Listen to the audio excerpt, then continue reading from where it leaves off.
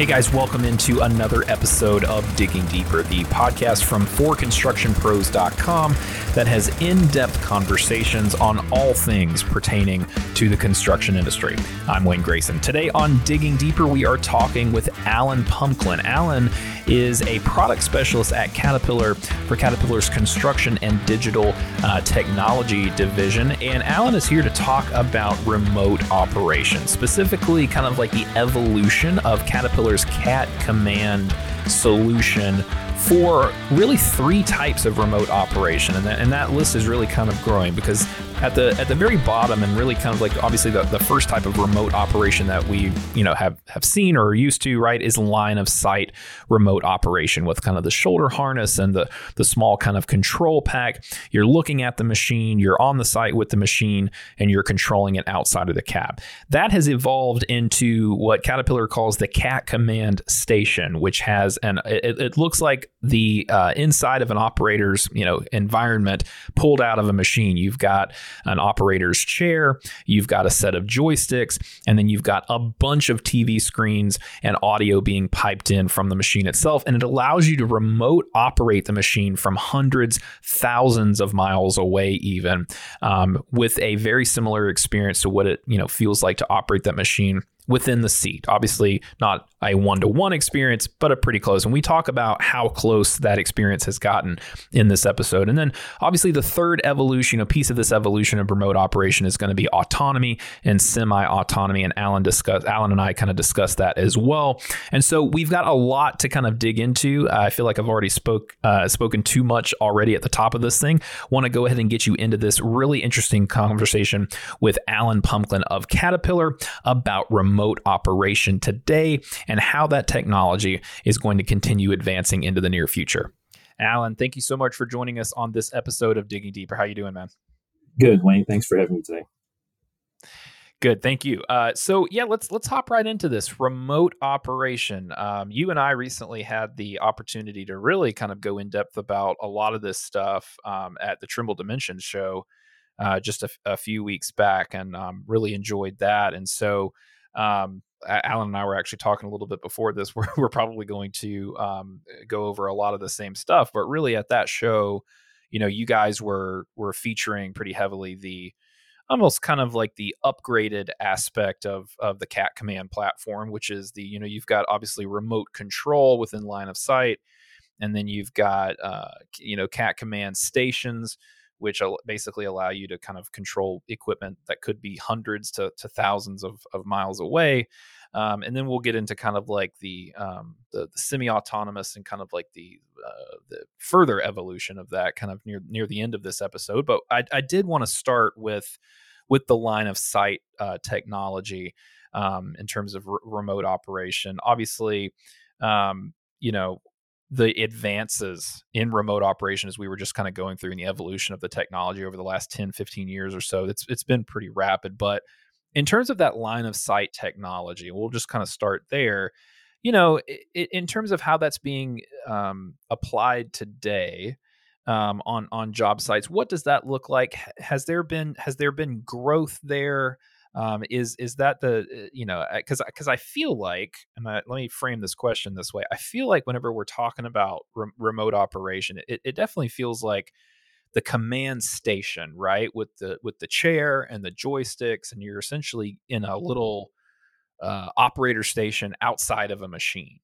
That feels like ultimately where things will go, and that will be the more typical type of remote operation in the future, rather than the kind of like shoulder harness, joysticks, standing within 100 feet of the machine, keeping it in line of sight.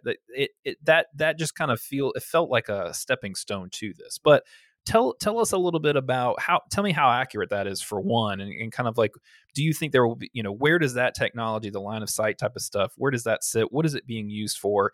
And honestly, what is the kind of like path for that technology moving forward as it's essentially competing with the kind of more advanced command station type stuff?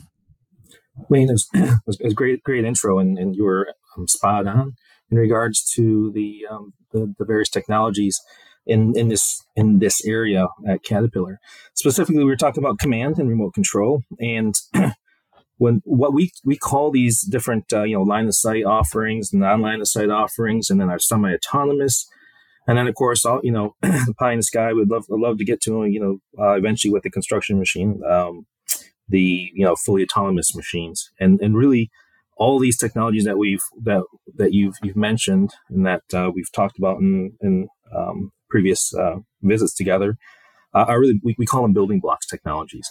And really, when you start at the first building block, that is that line of sight operation, where I'm using my own eyes, obviously, and I have visual line of sight to that machine to operate it remotely. Now, that first level, really, what we're doing is obviously removing the operator. You can still perform the work, but the operator is still exposed to the elements. Right. And it's been around for a while. So it's not that, as we start talking about this, some of your listeners are probably like, well, okay, remote control, no big deal. The pumper truck that just came and poured my pole barn, last week had a pumper truck with a remote control. No big deal. Yep. I understand, but what's revolutionary and what's really a game changer in this space is Caterpillar offering that. So the OEM, manufacturer of our Caterpillar machines, CAT, is producing this. What does that offer our customers? Obviously, it's a one-stop shop, right? They can go to the same dealers that they're used to getting their machines and supporting their machines, supported by Caterpillar, right? And so by offering it from Caterpillar, we know that we have that dealer network, we have the parts, we have the support. That these dealers have been around just as long as Caterpillar, right? So, for many decades to come, they're going to be there supporting this product, because we all know, when you think of these high-tech technologies, it's just important to have them supported and serviced, right? As you move forward, as these machines get older. But again, the biggest thing is that Caterpillar is supporting this and offering it and can integrate all these functions. So when we talk about the functionality of the station and how integrated it is, it applies to the line of sight. A little bit different, obviously, but when you look at our offerings, we have a color LCD screen, and we bring you the fluid temperatures, levels, engine RPM. Sometimes we take for granted that we have this, but then when you have to think about a lot of the third parties, they have to go about, it's a little bit more of a challenge to get the same amount of information back to the operators. I mean, it's expensive. Some of the machines are pretty expensive. So it's a big investment by our customers. And so it's important to have these operators, maintain know the health of the machines and maintain these machines.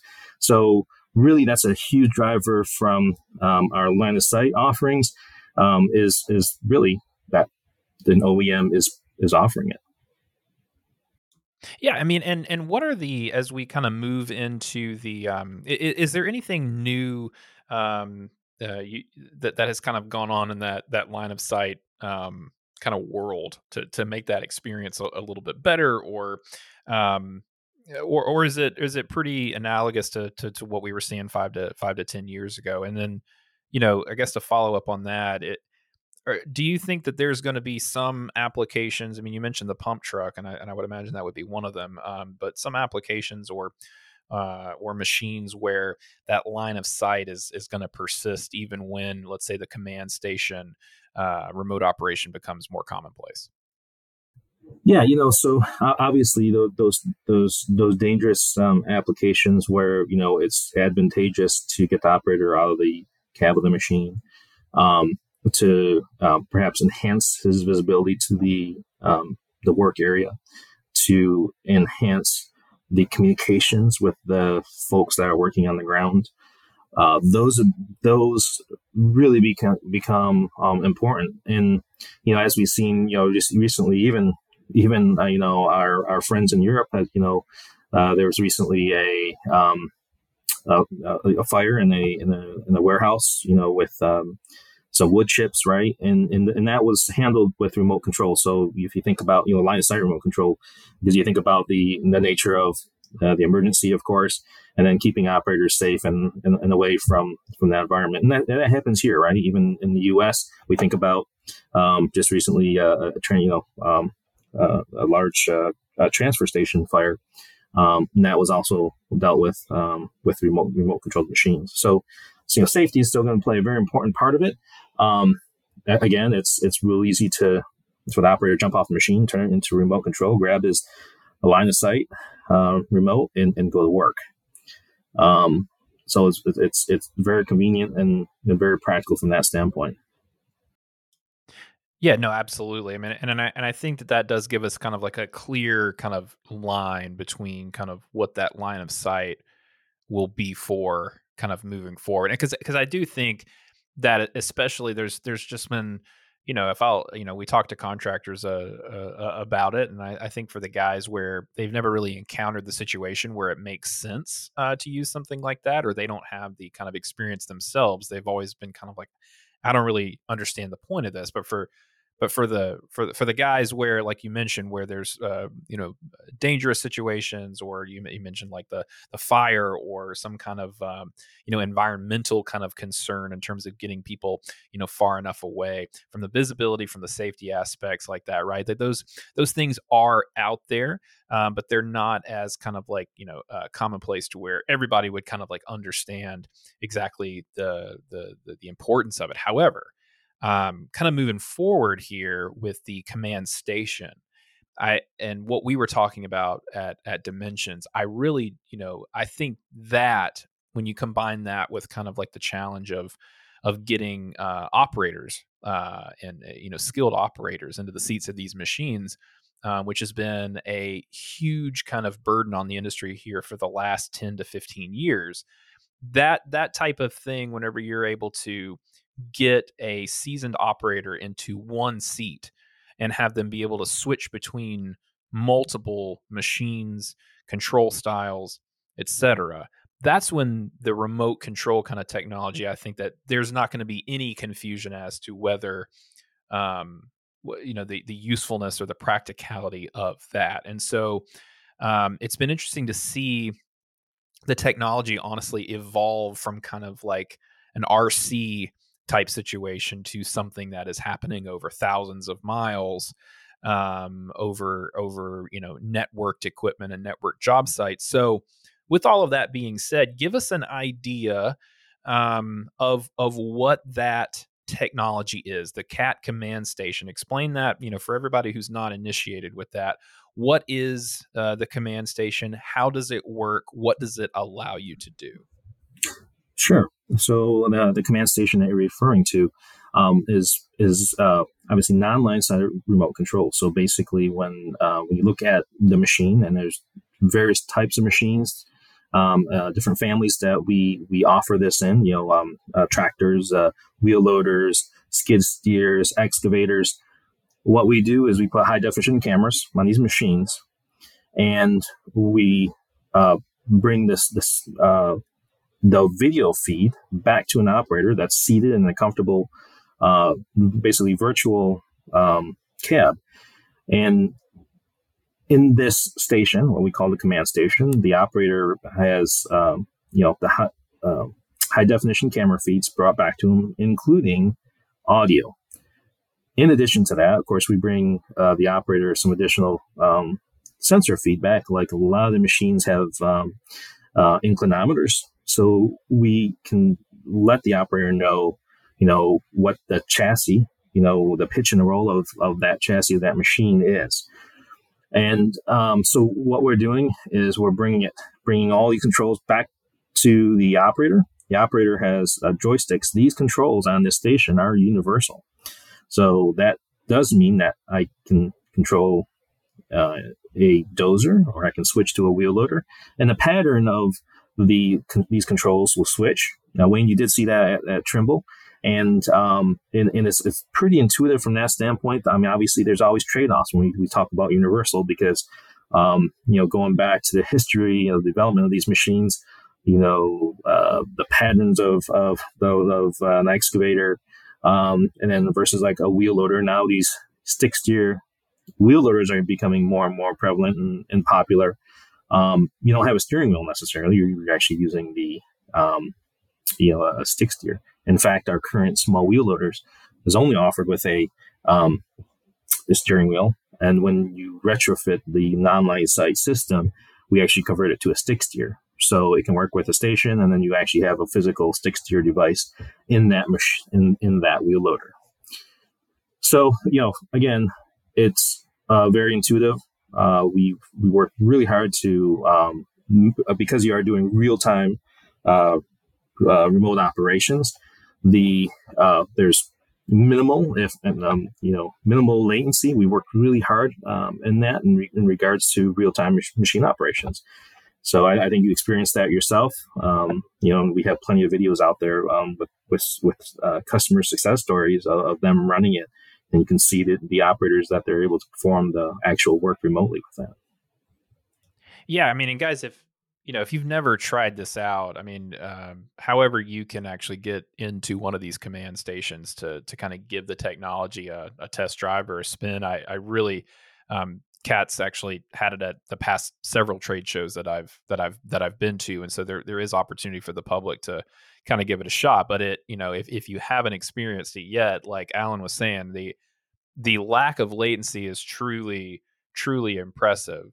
And I end up asking Alan lots of questions that I tend to think about from like a gaming standpoint. I mean, and that's the thing is like, because of the network, because of the universality of the controls, right? And you mentioned, this is one thing that's extremely interesting to me right now, is you mentioned kind of like this, like even on excavators now with stick steer, and I think of like the Cat 306 excavator that has kind of like the tool carrier configuration and stick steer. I mean, and it's you start getting into this situation where everything feels like it's kind of trending toward more of like a skid steer or a CTL type pattern, to where if you understand that pattern, right, you can operate an excavator, you can operate a wheel loader, you can operate a dozer.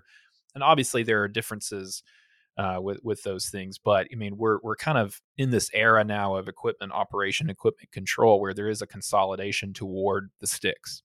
And I think that definitely, going back to like the gaming aspect of it, the younger operators, the inexperienced operators who are getting into the machines, there's just a much more, the learning curve is drastically reduced for them because of the sticks and because of as much commonality as you can kind of introduce. And so I think that, those kind of trend lines, or the convergence of those things between, a lot of operators, the veteran operators, kind of aging out, having to find newer folks to kind of put in the seats of these machines, the fact that they're younger, the fact that they maybe in their, probably in their childhood, they already have kind of like an understanding between, joysticks or Xbox controllers or whatever it is. They're, you scale up an Xbox controller and you have pretty close to two joysticks in an excavator. I mean, if an Xbox controller is comfortable in your hand,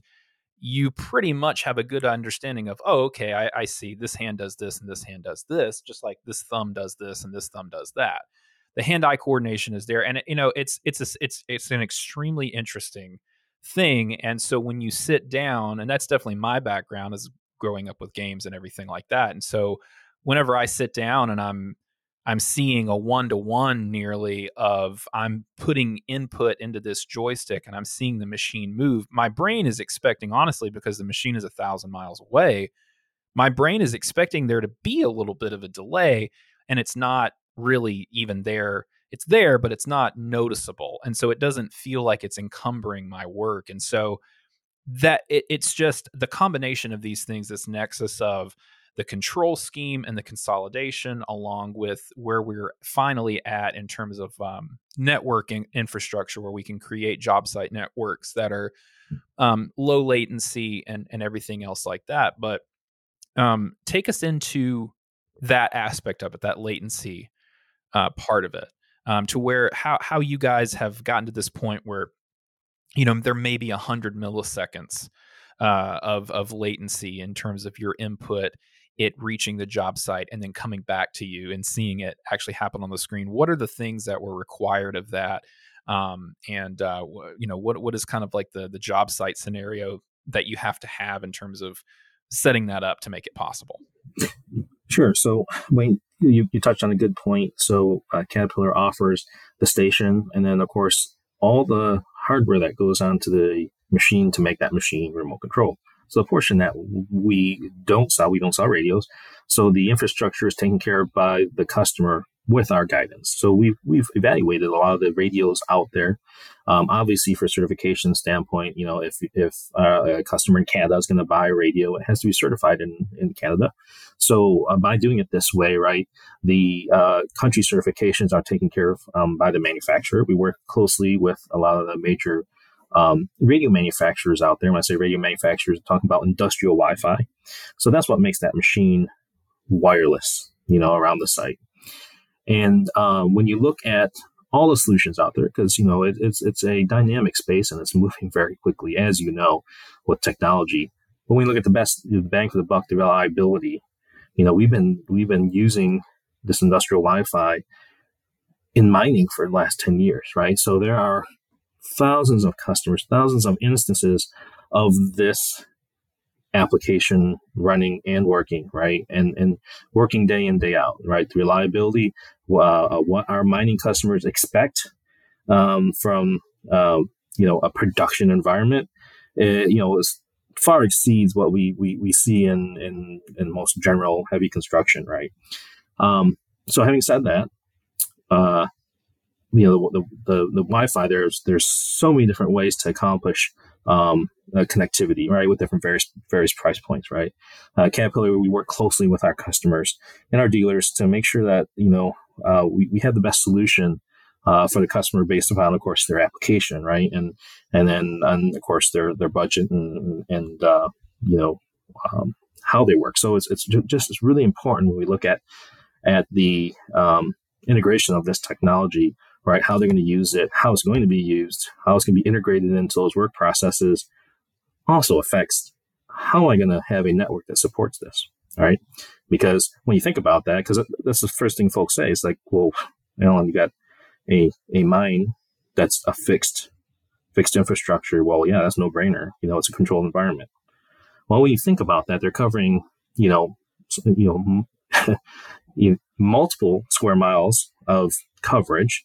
But if you think about a miner, their workspace, their work face is always moving as well. They're in a dynamic environment. They're moving, right? Their work face is moving. So, when we relate that back to construction, it's like, well, this won't work for me. It's like, well, because I'm mobile, I'm moving. Well, yeah. Well, how much are you moving in a day? What's your work cycle? Well, that impacts your design of how you want to support your wireless environment. And so, taking all that into consideration, right, when we start talking about the wireless solution for command, like I said, that application really impacts what that's going to look like. But when we talk about latency, so what you saw at Trimble, and we were not too far away down in Tanaha, across the U.S., you're talking about, roughly 50 milliseconds of latency, not much. We start getting, international, yeah, we start seeing in the hundreds.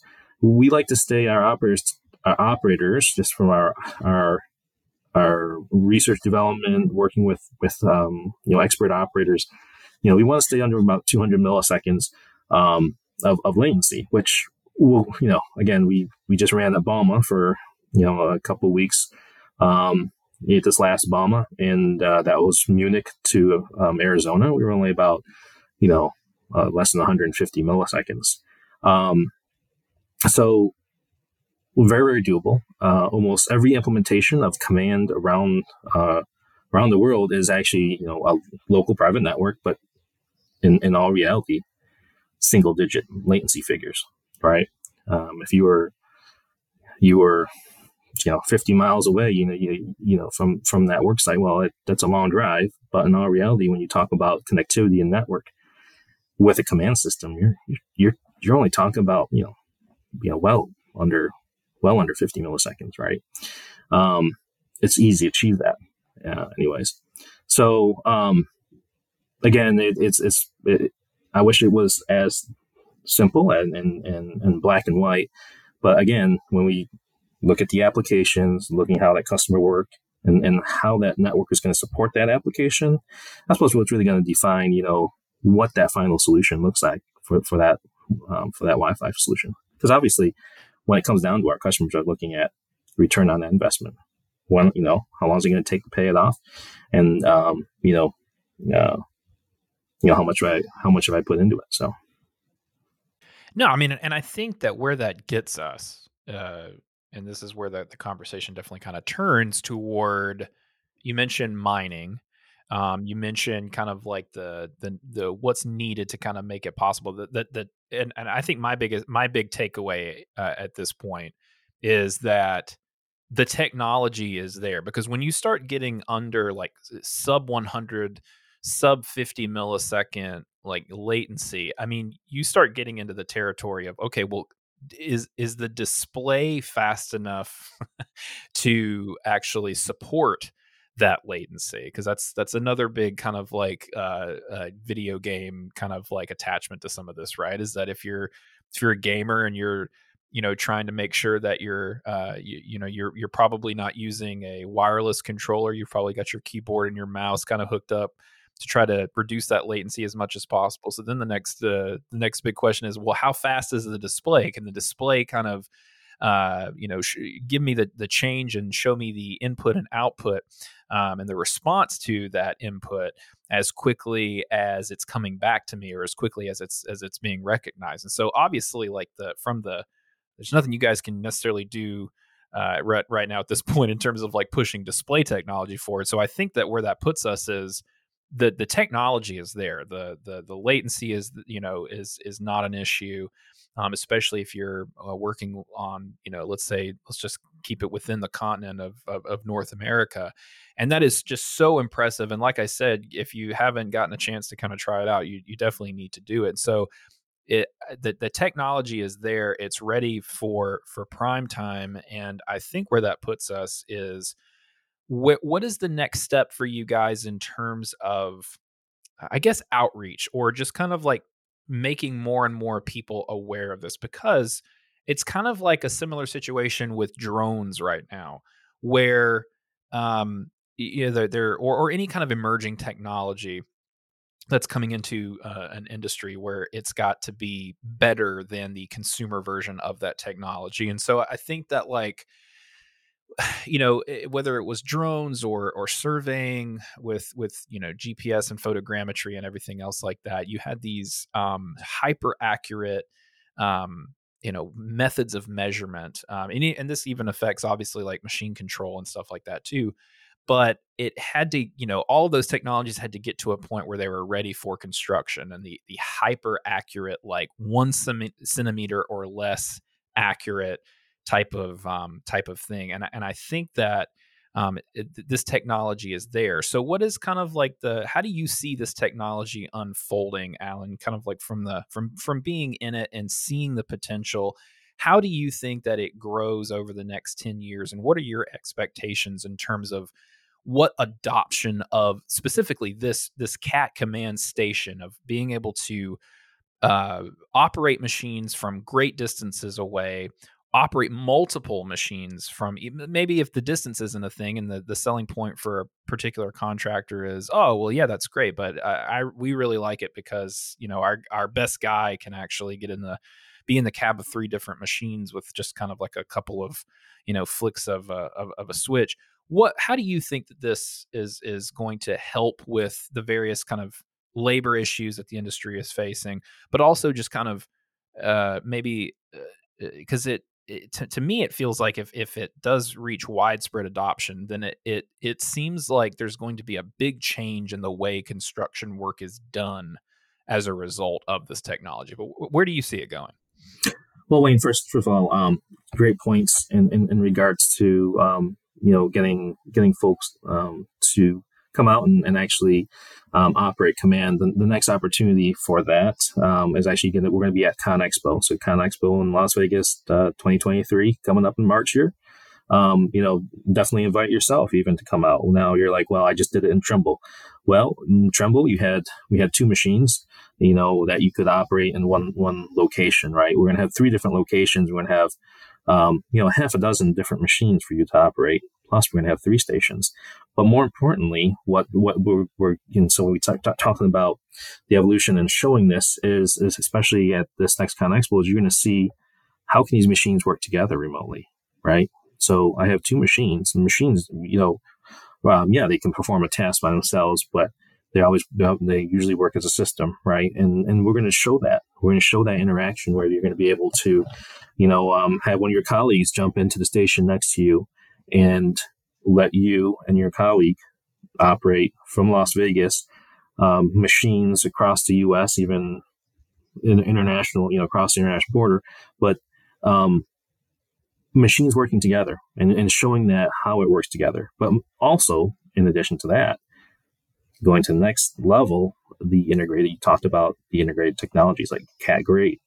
So we're going to not just let folks, like at Trimble, we're letting you play around with the machine. We did have a grade plan put in, but now we're actually going to take it to the next level. We're actually going to show meaningful work. So what does that mean? We're going to put in some work plans into CAT grade, right? The CAT grade on excavator, the dozer. And when you come to experience Command at ConExpo, you're going to be giving a task. You're going to be actually doing work. You're going to be able to see that these machines perform like they normally would on a job site, right? Kind of taking it and now bringing the demo, these applications, showing our customers, relating it to their application that they can do that work. And I think that's one of those key steps. So when folks first of all jump in, they're like, wow, this does work, and I can do work remotely. It does work well. I can transition from a 3D environment to a 2D environment in a online site station. But more importantly, it shows that you can do the work with our integrated technologies like CAT grade. And then, of course, all those other operator assist features that are standard on most of our machines now. So that makes a huge difference running remote. So we're going to see that when we look at industry trends and customers are asking for this. They want to be able to make sure that they can still do the work. And we want to definitely show them that. We want to show them that they can still do that work. They can do it remotely and still be effective, that we have the tools, the integrated technologies, machine technologies, assist features that will make it possible and keep their efficiency, world class. Because that's what a lot of these assist features do, right? It'll take, novice operators and let them operate as a senior, seasoned operator, which is fantastic that, you can take that step while incorporating Command, running remote. Now we start talking about the attractiveness of this type of technology across the board. When we look at mining and obviously mining in remote locations, they had issues in the past with, attracting operators and stuff like that. Obviously a big driver, but the number one driver is safety, of course. Now that applies to construction and keeping operators safe is, a great, it's a great way to operate and to really guarantee, right? Until you remove the operators. So the nice thing about Command, actually moving into construction, is that the folks have not only realized the safety aspect, but what you had mentioned before, the ability to operate, take your operators and operate them in remote. Take your best operator, and now that operator is able to run machines at various different job sites. So how do you see that kind of how quickly do you think that I not to put you in a position where you have to speculate or feel uncomfortable, but do you think that is going to or maybe it's too early to tell, but I mean, like, how widespread do you think there, or do you see maybe in the next 10, 20 years, cat command technology, or like operators, um, operating multiple machines from, a single workstation, either remotely or semi-remote, maybe close to the job site, but just kind of contained within like a work trailer or something like that. How commonplace do you see that becoming, You in know, the near future? Wayne, we're living this scenario out now, right? We're having some of those leaders in their industries that are implementing and doing exactly as you say, not only proving that it can work, but incorporating it into their work processes. A single, let's say, command center running their operations, running multiple machines, right? Saving those operators from having to go out, exposing them to the work environment, and so on and so forth. Um, and being able to utilize their workforce differently, and some would say more efficiently. I don't have to transport them out. They don't have to transport themselves across the site to different machines. I can increase that operator's utilization. We are seeing that now, and what we're seeing in different industries within construction. When I say that, I say waste, stevedoring, quarries, those different type of applications in within construction. We're working right now with those lead customers that are implementing this and showing that it can be done and being successful. And what happens, of course, Wayne, is that they have that competitive advantage. They learn how to run and manage manless machines on their environment, right? So they're ready for the highly automated, um, you know, machine as we put more automation on the machines. And then, of course, they're ready to transition to semi-autonomous or even an autonomous machine when we get there, because they've gone through those learnings, right? They've gone through that change management within their own company and their work sites and their culture to run the manless machine. So it is a competitive advantage for those folks that are taking that first step in their industry, being the industry leader, being at the vanguard of this change in how they work. Yeah, and I think too, it definitely serves as kind of a another stepping stone. I think, in terms of, if we get into the third kind of evolution of this remote control technology, which really is semi-autonomous to autonomous machines. I mean, and having had the opportunity to kind of see in person the CTL, right, which has that you guys unveiled as part of the one of the cat trials videos earlier this year. But with that cat command bonnet on top of the CTL, giving you that same kind of like remote operation capability, upgraded with a few other things to kind of make semi-automation kind of possible, where you can actually go in and you can program the CTL to do something, and it can actually go off and do that by itself.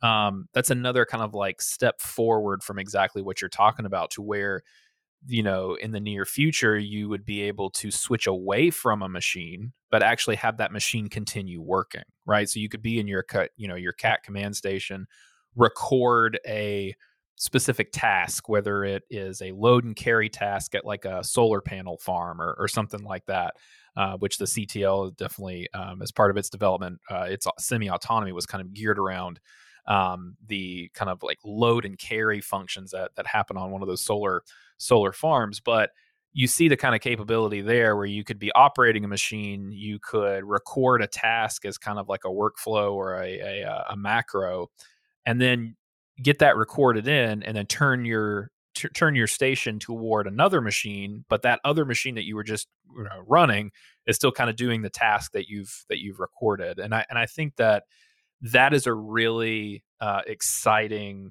kind of thing. Especially, it's just another evolution of the ability to kind of expand the control, or the the abilities of your best operators even further. But we'll kind of end today's discussion talking a little bit about maybe the prospect of that autonomy from your perspective, Alan. How do you kind of see the next 5 or so years kind of playing out in terms of that specific part of the evolution? You mentioned kind of, obviously some of the adjustments that's going to have to take place with people getting used to unmanned machines that are actually being controlled. There's just nobody inside the cab. But then when you take that one step further, obviously an unmanned machine that has now it's been programmed by somebody, but it's currently kind of doing its own thing. It's actually going through that task list on its own. So how do you see that going?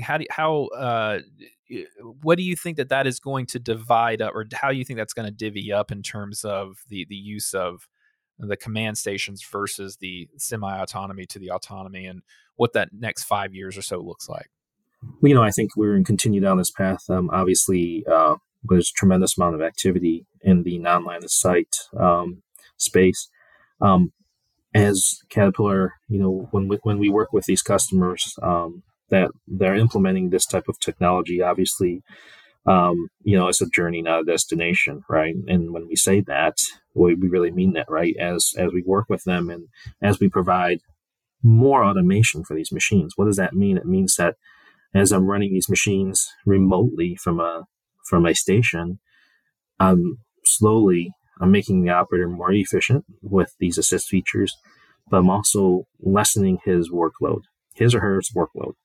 And as that workload, as we take that burden off the operator, they can now, again, manage multiple machines, right? You go from being 100% remote control to now managing multiple machines performing some automated tasks.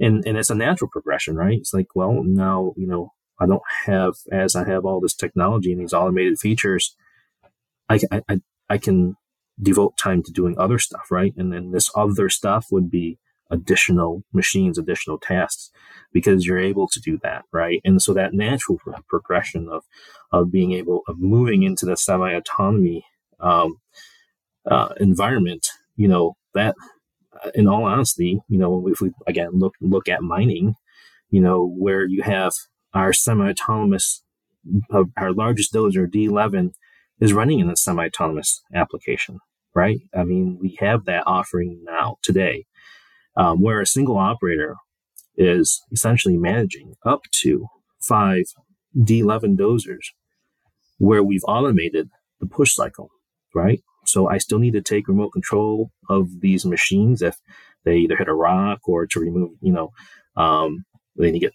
refueled, right? That operator is now just managing that fleet of machines to perform work. So likewise in construction now, as we unburden these remote control operators, we're going to progress towards that semi-autonomy. There are going to be certain applications that lend themselves to full autonomy, right? But in the near future, just because when you look at the number of variables in a construction site, weather, right, ground conditions, you name it, even with these really smart computers, everything has to be programmed. There's still going to be variables, outside of even computer systems control. So that ability to bring that human back into helping manage these semi-autonomous systems is a huge advantage, and that's what I see happening fairly quickly as we continue to implement these type of technologies with some of these leading customers in these key industries. Absolutely. Alan, man, thank you so much. I could keep going for another 42 minutes with you, or even longer, because this is such an interesting topic, and is definitely going to be interesting kind of seeing how this plays out over the next several years as this technology continues advancing. But Alan, thank you again so much for hopping on today and talking with us on Digging Deeper. We really appreciate the time, and I look forward to doing this again sometime soon. Yeah, thanks for having me, and look forward to hopefully seeing you at ConExpo. And remember, bring an additional operator, because we'll have multiple machines working. I definitely will. We will see you there, Alan. Thank you so much again, pal. Take care. All right, guys. Well, that's going to wrap up this episode of Digging Deeper. Thank you so much for listening. And thank you again to Alan Pumklin for hopping on and joining us to talk about remote operation. Really interesting stuff. Really appreciate Alan's time. Be sure to subscribe to Digging Deeper on the podcast platform that you prefer, whether it's Apple or Spotify or any of the other great podcast platforms. Give us a subscribe and tune in every week as we announce and release new episodes. Thank you so much for listening. We'll see you in the next one.